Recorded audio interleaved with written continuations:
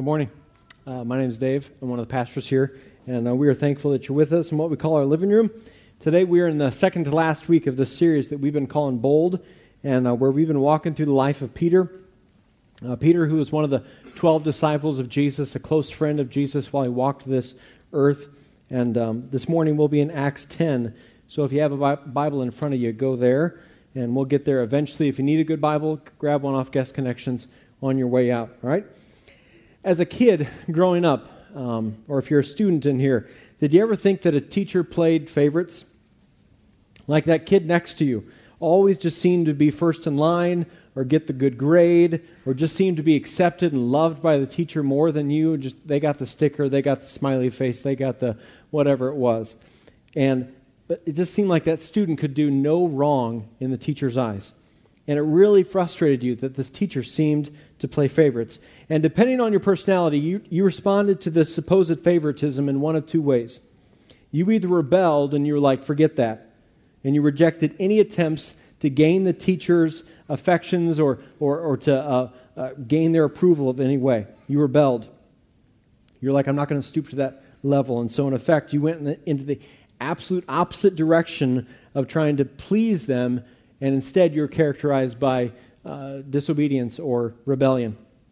Or some of you responded to this supposed favoritism by trying to gain the favor of the teacher through your actions and behavior. A question would get asked and your hand would shoot up. I know. Or you were especially complimentary to the teacher of, I really like your shoes, or, I like your hair today, or something like that. You tried to get really good grades. You tried to get your assignments turned in. You just wanted to be this star student in hopes of gaining the affection or the attention of the teacher.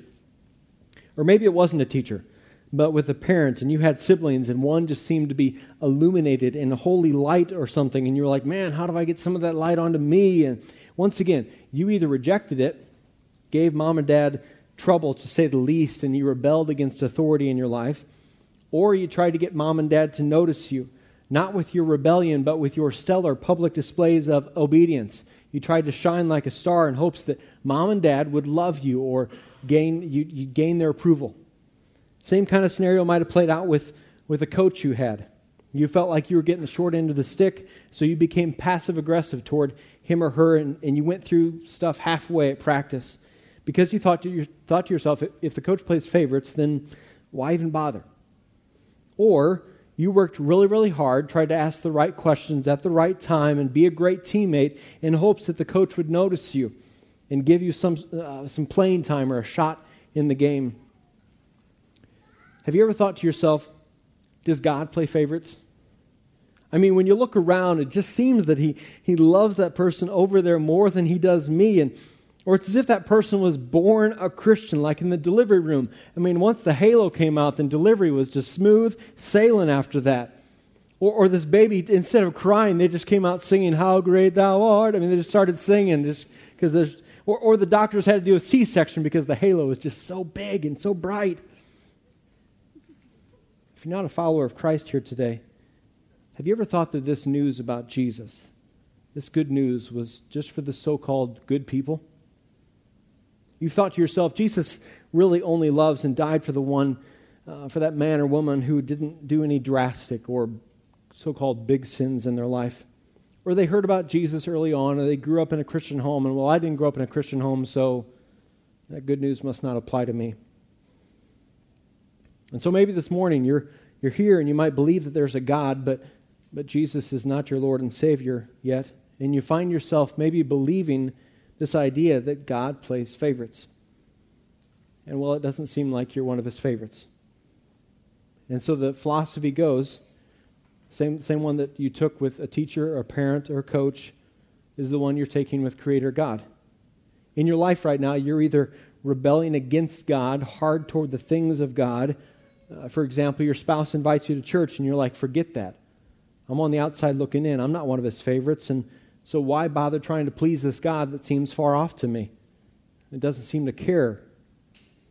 Or you're here and you're operating out of this assumption, living out of this assumption that if you just raise your hand every time a question gets asked, or try to do all the teacher, or in this case God, wants you to do, then you'll be good. that you'll be accepted by God and loved and received by Him if you just do enough good in your life to outweigh the bad or just kind of cover up the bad. Neither of those assumptions are correct. One truth that we'll find here in Acts 10 is that God does not play favorites. He does not show favoritism. Today we're calling the message the bold gospel.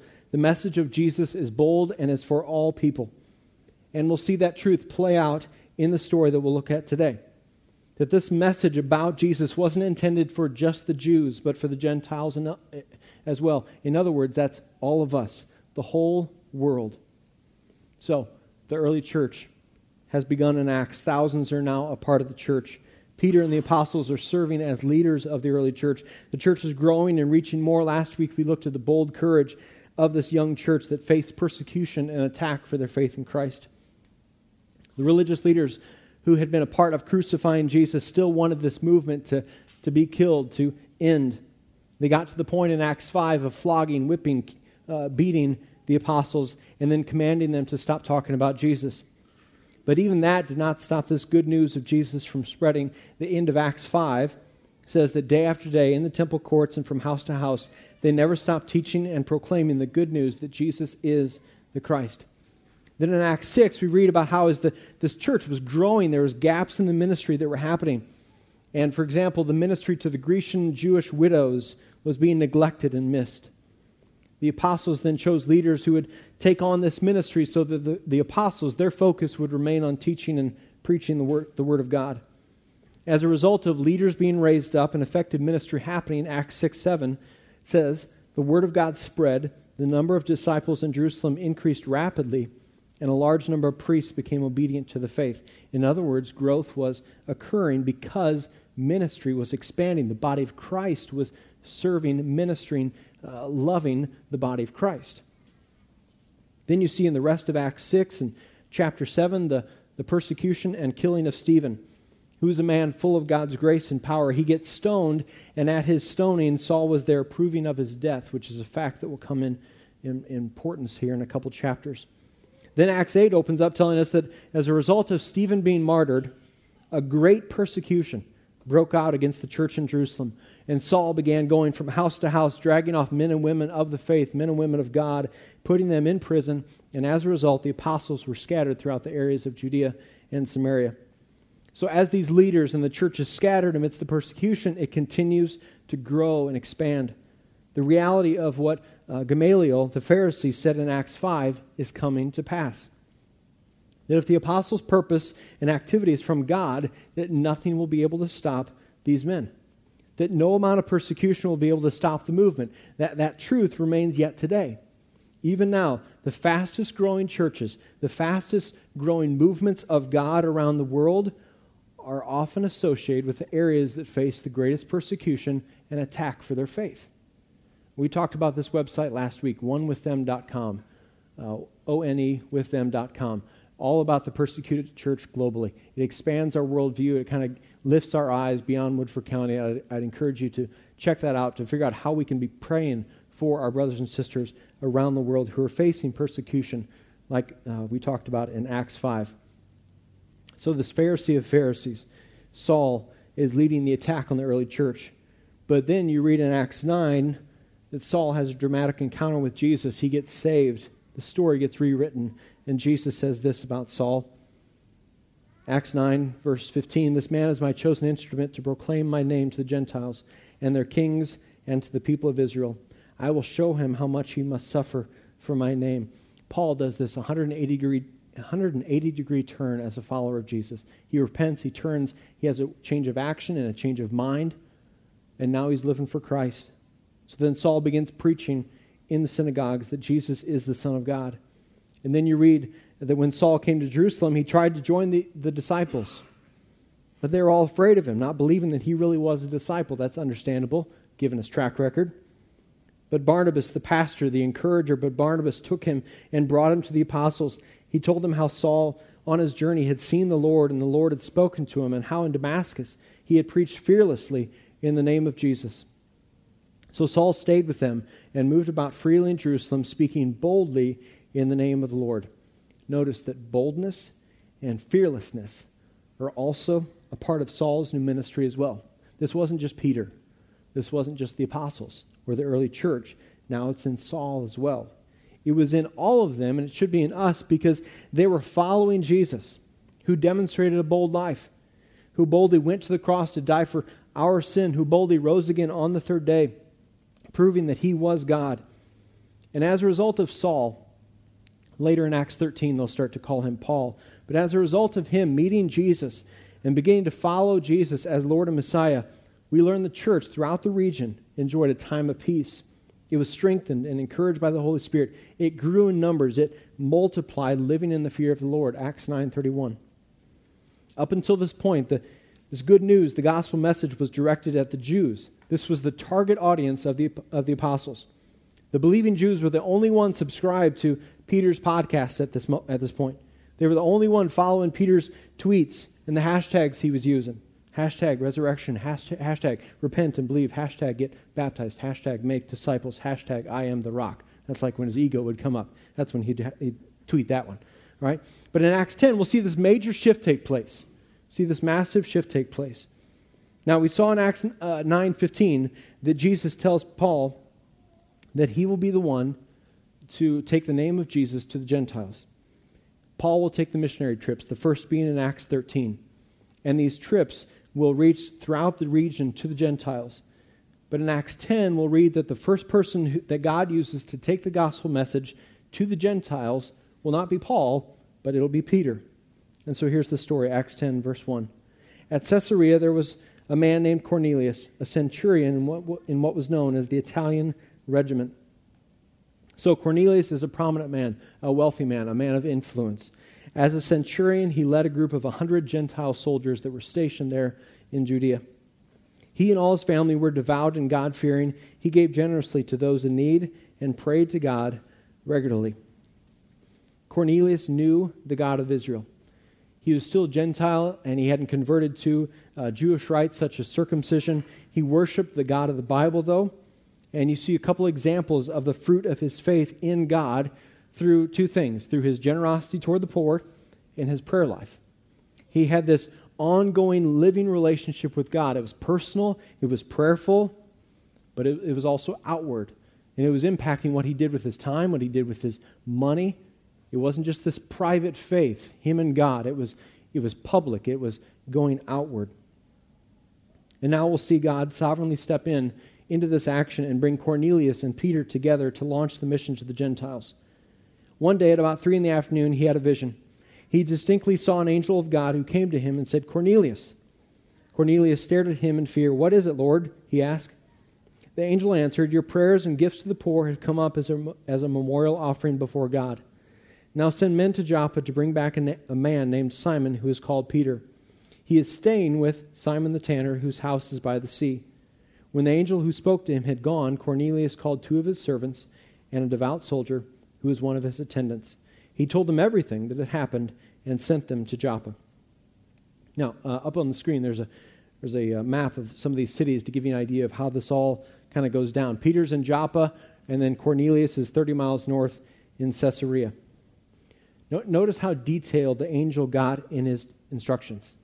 Go to Joppa, find a man named Simon who's called Peter. He's staying with Simon the tanner, as if it's just to make it more challenging and more interesting, like, oh, let's come up with more names that start with Simon to keep the story straight. Our God is a God of details.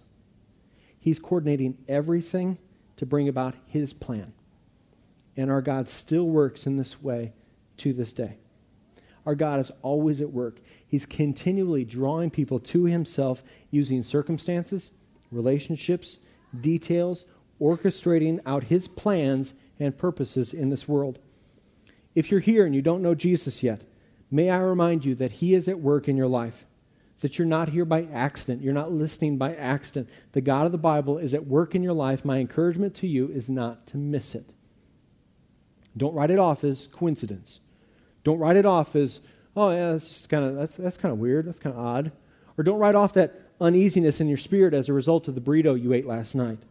Be open to his voice and work in your life. The bold gospel is for all people, including you. And if you're here and you're a follower of Christ, may I encourage you and I that we can be confident of this truth. that he who began a good work in you will carry it on to completion until the day of Christ Jesus, Philippians 1:16. Our God always finishes what he starts. In Acts 10, we read of where the mission to the Gentiles starts.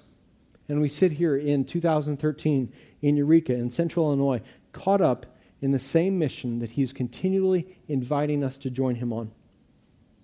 So the Lord speaks to Cornelius and sets in motion this plan. Then he will speak to Peter and set in motion Peter's part in the expansion of the bold gospel to the Gentiles. Verse 9. About noon the following day, as they were on their journey and approaching the city, Peter went up on the roof to pray. He became hungry and wanted something to eat. It's noon, it's lunchtime. And while the meal was being prepared, he fell into a trance. He saw heaven opened and something like a large sheet being let down to earth by its four corners. It contained all kinds of four-footed animals, as well as reptiles and birds. Then a voice told him, "Get up, Peter, kill and eat." Keep in mind, these animals that Peter sees in his dream are not necessarily suitable for a Jew to eat. Part of the law laid out in Leviticus says that these are off limits, and God calls Peter to take food that he could not eat because he was a Jew. Get up, Peter, kill and eat. And so as a result of where Peter's coming from, he says, "Surely not, Lord." Peter replied, I've never eaten anything impure or unclean. Peter had to be thinking, "No way, Lord, I'm not going out like that again. I denied you after your arrest. I felt the temptation there. I'm not doing it again. I know the law, and as a Jewish person, I need to honor the law. I have to get this right this time." Verse 15, the voice spoke to him a second time, "Do not call anything impure that God has made clean." This happened 3 times, and immediately the sheet was taken back to heaven. This dream is signaling to Peter's heart that the Jewish boundaries against the Gentiles no longer exist. The former restrictions have been lifted, and he can now minister, he can now reach the Gentiles. These ceremonial laws and restrictions were not to get in the way of fellowship between Jews and Gentiles, because Christ is all. It was no longer Greek or Jew or circumcised or uncircumcised, but Christ is all and in all. Colossians 3:11. The gospel had to move beyond the Jews. And so the same truth gets repeated 3 times. It's as if Peter needs to hear it 3 times, really emphasizing this point, because this is a major change to where these apostles are coming from. While Peter was wondering about the meaning of the vision, the men sent by Cornelius found out where Simon's house was and stopped at the gate. They called out, asking if Simon, who was known as Peter, was staying there. While Peter was still thinking about the vision, the Spirit said to him, "Simon, 3 men are looking for you. So get up, go downstairs. Do not hesitate to go with them, for I have sent them." God knows that there's just going to be this lingering doubt in Peter's mind about this whole thing. So don't hesitate, Peter. As your God, I'm not hesitating at all. I need the news of Jesus to go to the ends of the earth, to every people. So don't balk at this, Peter. Don't get timid on me. Stay bold. You're out to please me and not please the religious leaders. Peter went down and said to the men, "I'm the one you're looking for. Why have you come?" The men replied, "We have come from Cornelius the centurion. He is a righteous and God-fearing man who's respected by all the Jewish people. A holy angel told him to ask you to come to his house so that he could hear what you have to say." Then Peter invited the men into the house to be his guests. The next day, Peter started out with them, and some of the believers from Joppa went along. So Peter is hospitable to the Gentiles. And then this marks only the 3rd day in this series of events. God is aggressive in advancing the good news to new people. And now we'll see this culmination of the 2 visions, this unity between Jew and Gentile in the church and our shared mission in the body of Christ. We'll see it come together here. Verse 24, the following day, he arrived in Caesarea. Cornelius was expecting them and had called together his relatives and close friends. As Peter entered the house, Cornelius met him and fell at his feet in reverence. But Peter made him get up. "Stand up," he said. "I'm only a man myself." I love how Peter is very quick to not take any glory or worship from him for himself. Because let's be honest, I've never had anybody drop to my feet before, and I hope that never really happens. But wouldn't there be something in us that just be like, this feels kind of, I like this. There's just kind of this, it would be like, huh. But you don't see any of that hesitation with Peter. He's really quick to dispel this idea that he is the one to be worshiped. I'm just a man. Get up. Stand up. It had to be an awkward moment. Hi, I'm Peter. He just drops. Followers of Jesus aren't the ones who boast in how awesome or righteous they are. They are the ones who continually give credit and honor back to the one who has saved and redeemed and forgiven them, the one who has done the work, the saving work. Believers know who it is they worship and love with all their heart, soul, mind, and strength, and the object of their worship is not themselves, but it's Jesus. While talking with them, Peter went inside and found a large gathering of people. He said to them, "You are all well aware that it's against our law for a Jew to associate with or visit a Gentile. But God has shown me that I should not call anyone impure or unclean. So when I was sent for, I came without raising any objection. May I ask why you sent for me?" I love Peter's willingness to just be used by God. He's not even sure why he's there. He's not even sure why he's there. May I ask why you sent for me? He's just saying yes. He's just trusting the Lord will lead and fill in the details. He didn't send people up ahead, hey, find out what he needs and come back to me, and then let me prepare a couple things and then I'll go. He doesn't say that. He just shows up, may I ask why you have sent for me? In the same way, I love cross-pointers who just continually say yes to the Lord, thinking, well, we've never done this before, but we're going to go for it because our trust is not in ourselves, but in a God who's able to do far more than we could ever ask or imagine, a God who sets the stars into motion, who created the universe. So we'll just keep saying yes as a church because we are not following Dave, we are not following the elders, we are not following the staff, we are not following a formula, we are following a chief shepherd that willingly laid down his life for our life, who took it back up on the third day, who is the Alpha and the Omega, the beginning and the end. He is our chief shepherd. He is eternal. So he is who we follow. He is who we trust in. And so we just continually, our job is to submit and follow, willingly follow, because he loved us that much and forgave us that much. So we just willingly follow. We just say yes. And I love Crosspointers that as a church, as a DNA of our church, for nearly 10 years, we just keep saying yes. And I pray that would be we would identify with that for years to come. We would never hesitate, but we would just, okay, yes. No, what do you want from me, Lord? Here I am. Use me. Change me.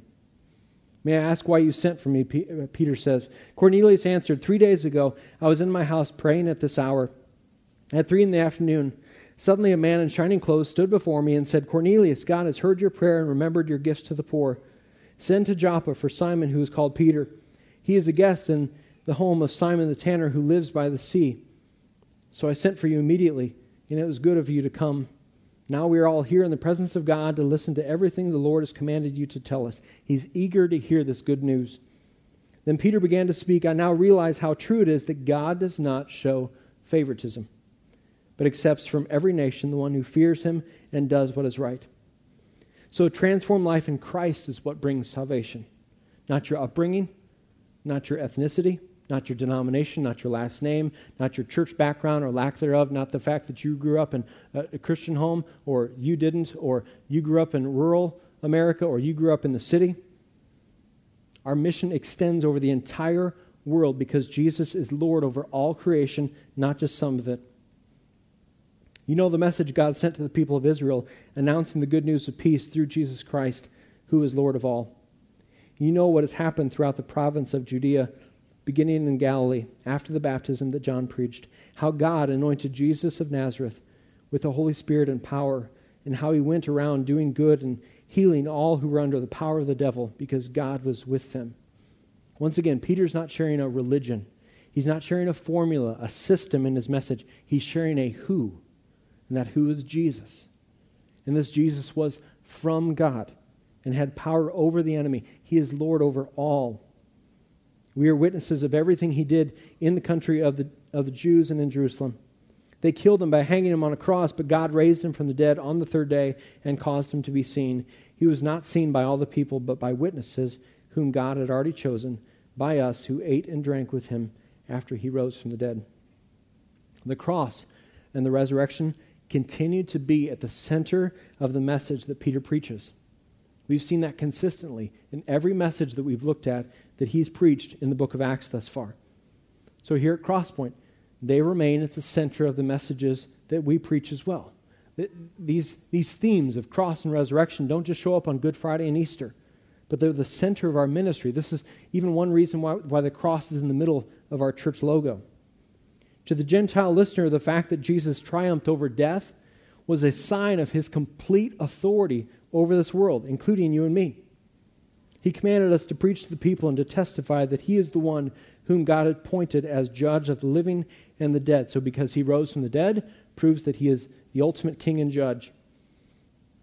All the prophets testify about him, that everyone who believes in him receives forgiveness of sins through his name. While Peter was still speaking these words, the Holy Spirit came on all who heard the message.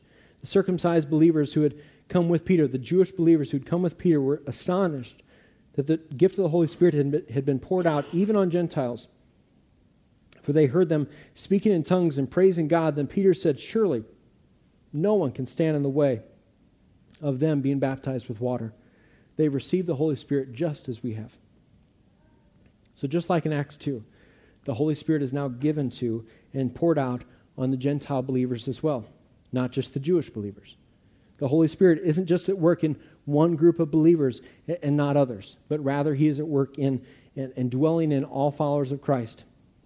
And the Jewish believers who had come with Peter recognized that these Gentile believers should also be baptized. Baptism is this picture that you're now in the family of God. You're in the body of Christ.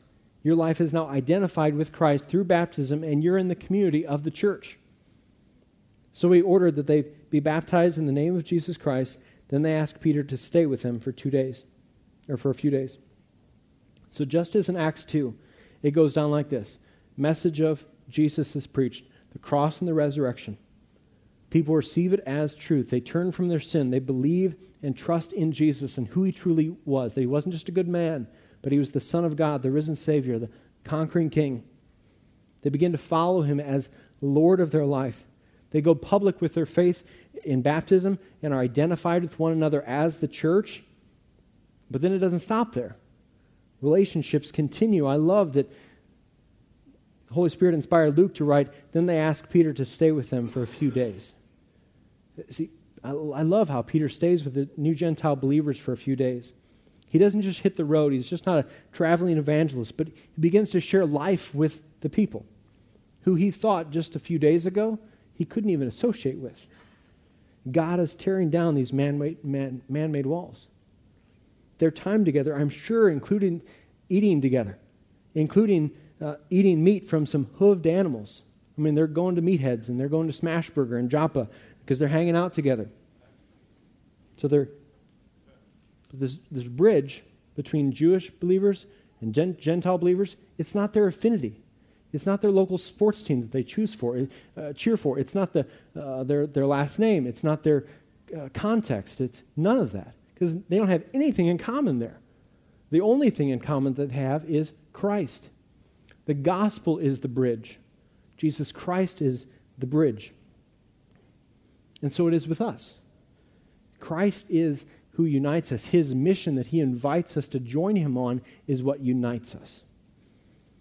Verses 34 and 35 in the ESV say this. So Peter opened his mouth and said, "Truly I understand that God shows no partiality, but in every nation anyone who fears him and does what is right is acceptable to him." What we learn in Acts 10 is this bold gospel message is for all people. All are welcome at the foot of the cross. All are invited to follow Jesus and turn from sin, believe on him as their Savior, to fear God, to stand in awe of him. And as we do that, we understand that we've fallen short of that awe. We've fallen short of that perfection. And we're in need of a Savior, and our Savior is not ourselves, but it's Jesus. And then our faith in Christ plays out as a way of life. As we seek to honor him, as verse 35 says, do what is right in his eyes. We do that through the grace that he continues to lavish on us and through the power of the Holy Spirit that he gives us at conversion. The bold gospel message says that all are welcome, that God doesn't play favorites. So if you're here and you're listening, you're living under this assumption that God plays favorites, It's led you to reject, to rebel against him, to possibly just proudly disregard him as God and think Jesus came for only the good people, whatever that means in your head, and that, well, you'll never be good. If that's you, let me remind you that none of us are born good, that none of us are born with a halo. None of us are born singing a hymn. None of us are born with a right standing with our Creator, that we've fallen short. We stand separated from our God, our Creator, because of our sin nature. Rather, Jesus announced his mission that he has come to seek and save that which was lost, that we are born lost. Apart from Christ, we are lost. He hasn't come to call the righteous, meaning the people that think they don't need a Savior, that think they can do this on their own. He hasn't come to call the righteous, but the sinners who recognize they need a Savior. So if that's you, I invite you to turn from your sin, to put your faith in Jesus. He loves you. He's crazy about you. He created you, and you're wired to worship. You're wired to worship him, to love him with all your heart, soul, mind, and strength. He died for you. He rose again on the third day. And through Acts 10 today, he wants you to know that the good news of Jesus is for you. And if you're here and you're under this assumption that through your efforts, in your good deeds, that you're acceptable to God, then I invite you as well to today turn from that incorrect, that false way of thinking. Put your sole trust in Jesus for your salvation. The Jewish believers always wanted to add something to the gospel. Instead of Jesus equals salvation, they wanted to say Jesus plus circumcision equals salvation. You see this conflict and then work through that in chapters Acts 11, Acts 15, and then Galatians 2. See, this message is just kind of a part of the grander story of what's happening there in the book of Acts. Galatians 2, for example, Paul confronts Peter because Peter has gotten timid. He's gotten timid about who he's really pleasing. And so Jewish believers show up, and then he begins to retreat from the Gentiles, even though we're reading the story in Acts 10. That timidness, that fear of man has kind of crept into Peter's heart again. I'd encourage you to read Galatians 2 this week. You and I are not accepted before God because of our own righteousness, our own ability to keep the law. Instead, through trying to keep the commandments and trying to keep the law, we realize we can't. Maybe that's just me, but we realize we can't. And we fall short of perfection and stand separated from God. And we need Jesus to reconcile us back to God the Father. Jesus alone saves. We are saved by grace through faith alone, Ephesians 2, 8, and 9. As a church, we must remember that this bold gospel message is never intended to be kept to ourselves. It's never intended to just be kind of kept in one area of the world. Had it been that way, we wouldn't be here today. We must keep in mind Jesus' heart for the nations, because that's one truth we pull from Acts 10. For example, Jesus saying this, Acts 1:8, but you will receive power when the Holy Spirit comes on you, and you will be my witnesses in Jerusalem and in all Judea and Samaria and to the ends of the earth. Or the Great Commission, Matthew 28:18 through 20. Then Jesus said to them and came to them and said, all authority in heaven and on earth has been given to me, therefore go and make disciples of all nations. So we lift up our eyes. We pray that God would give us his eyes for the nations.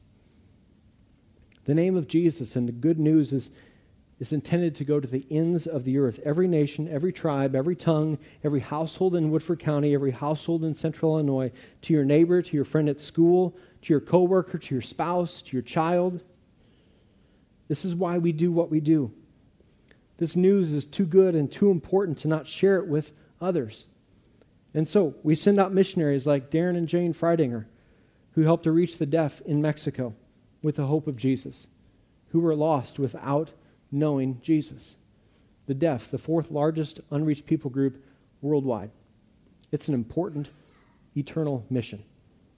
Or Todd and Missy Marsden in East Asia, who are planting seeds with unreached people groups there. And then within our own circles of influence, we share this good news as well, this bold gospel, through our words and our way of life. God has divinely appointed you where you are to accomplish his purposes. So he's divinely appointed you in the family you were born into, the neighborhood you live in, the place that you work, the place where you go to school, the circle of friends that you have, none of those things are by accident. Our God is in the details. And so he's divinely appointed you in those areas to live out and speak of this bold gospel message. We do that individually as we get sent out from these doors. We do that corporately as a church. We don't do one without the other. We do it together, and we do that the other 6 days of the week as we go out. This is what it means to follow Jesus. As a church, we must take this message outward. From our local context to the ends of the earth, God doesn't play favorites. He doesn't show partiality, and so we don't either. We say, Lord, use us to expand your kingdom, reach more. As we are devoted to you, as we love you, as we are dedicated to one another and love one another, we want to be driven to reach people with this bold news that God so loved the world that he gave his one and only Son, that whoever believes in him shall not perish, but have everlasting or eternal life. This is the bold message that we live out and we speak of with our words. Let's pray. Romans 1:16 says, "For I am not ashamed of the gospel, because it's the power of God that brings salvation to everyone who believes, first for the Jew, then for the Gentile." Father, we are so grateful that you sent Jesus to rescue us, to save us from ourselves, to be the hero. Lord, we don't want to be ashamed of the gospel. God, we want to just boldly declare that to the people around us, the people you placed into our paths. We love you because you first loved us. Help us this week speak and live out this bold gospel. Expand your kingdom. Multiply your disciples. Spread your name. We know your power is at work, so we just say, use us, Lord. Change us, renew us, transform us. Grow our love for you. Help our love for others to overflow. We say yes to your mission. We say yes to where you're leading us, not only as a church, but just as people, as followers of you. And we love you, Jesus. We thank you that you don't leave us, you don't forsake us on this mission, but instead you empower it and you enable it. And we give you all the glory. In Jesus' name we pray. Amen.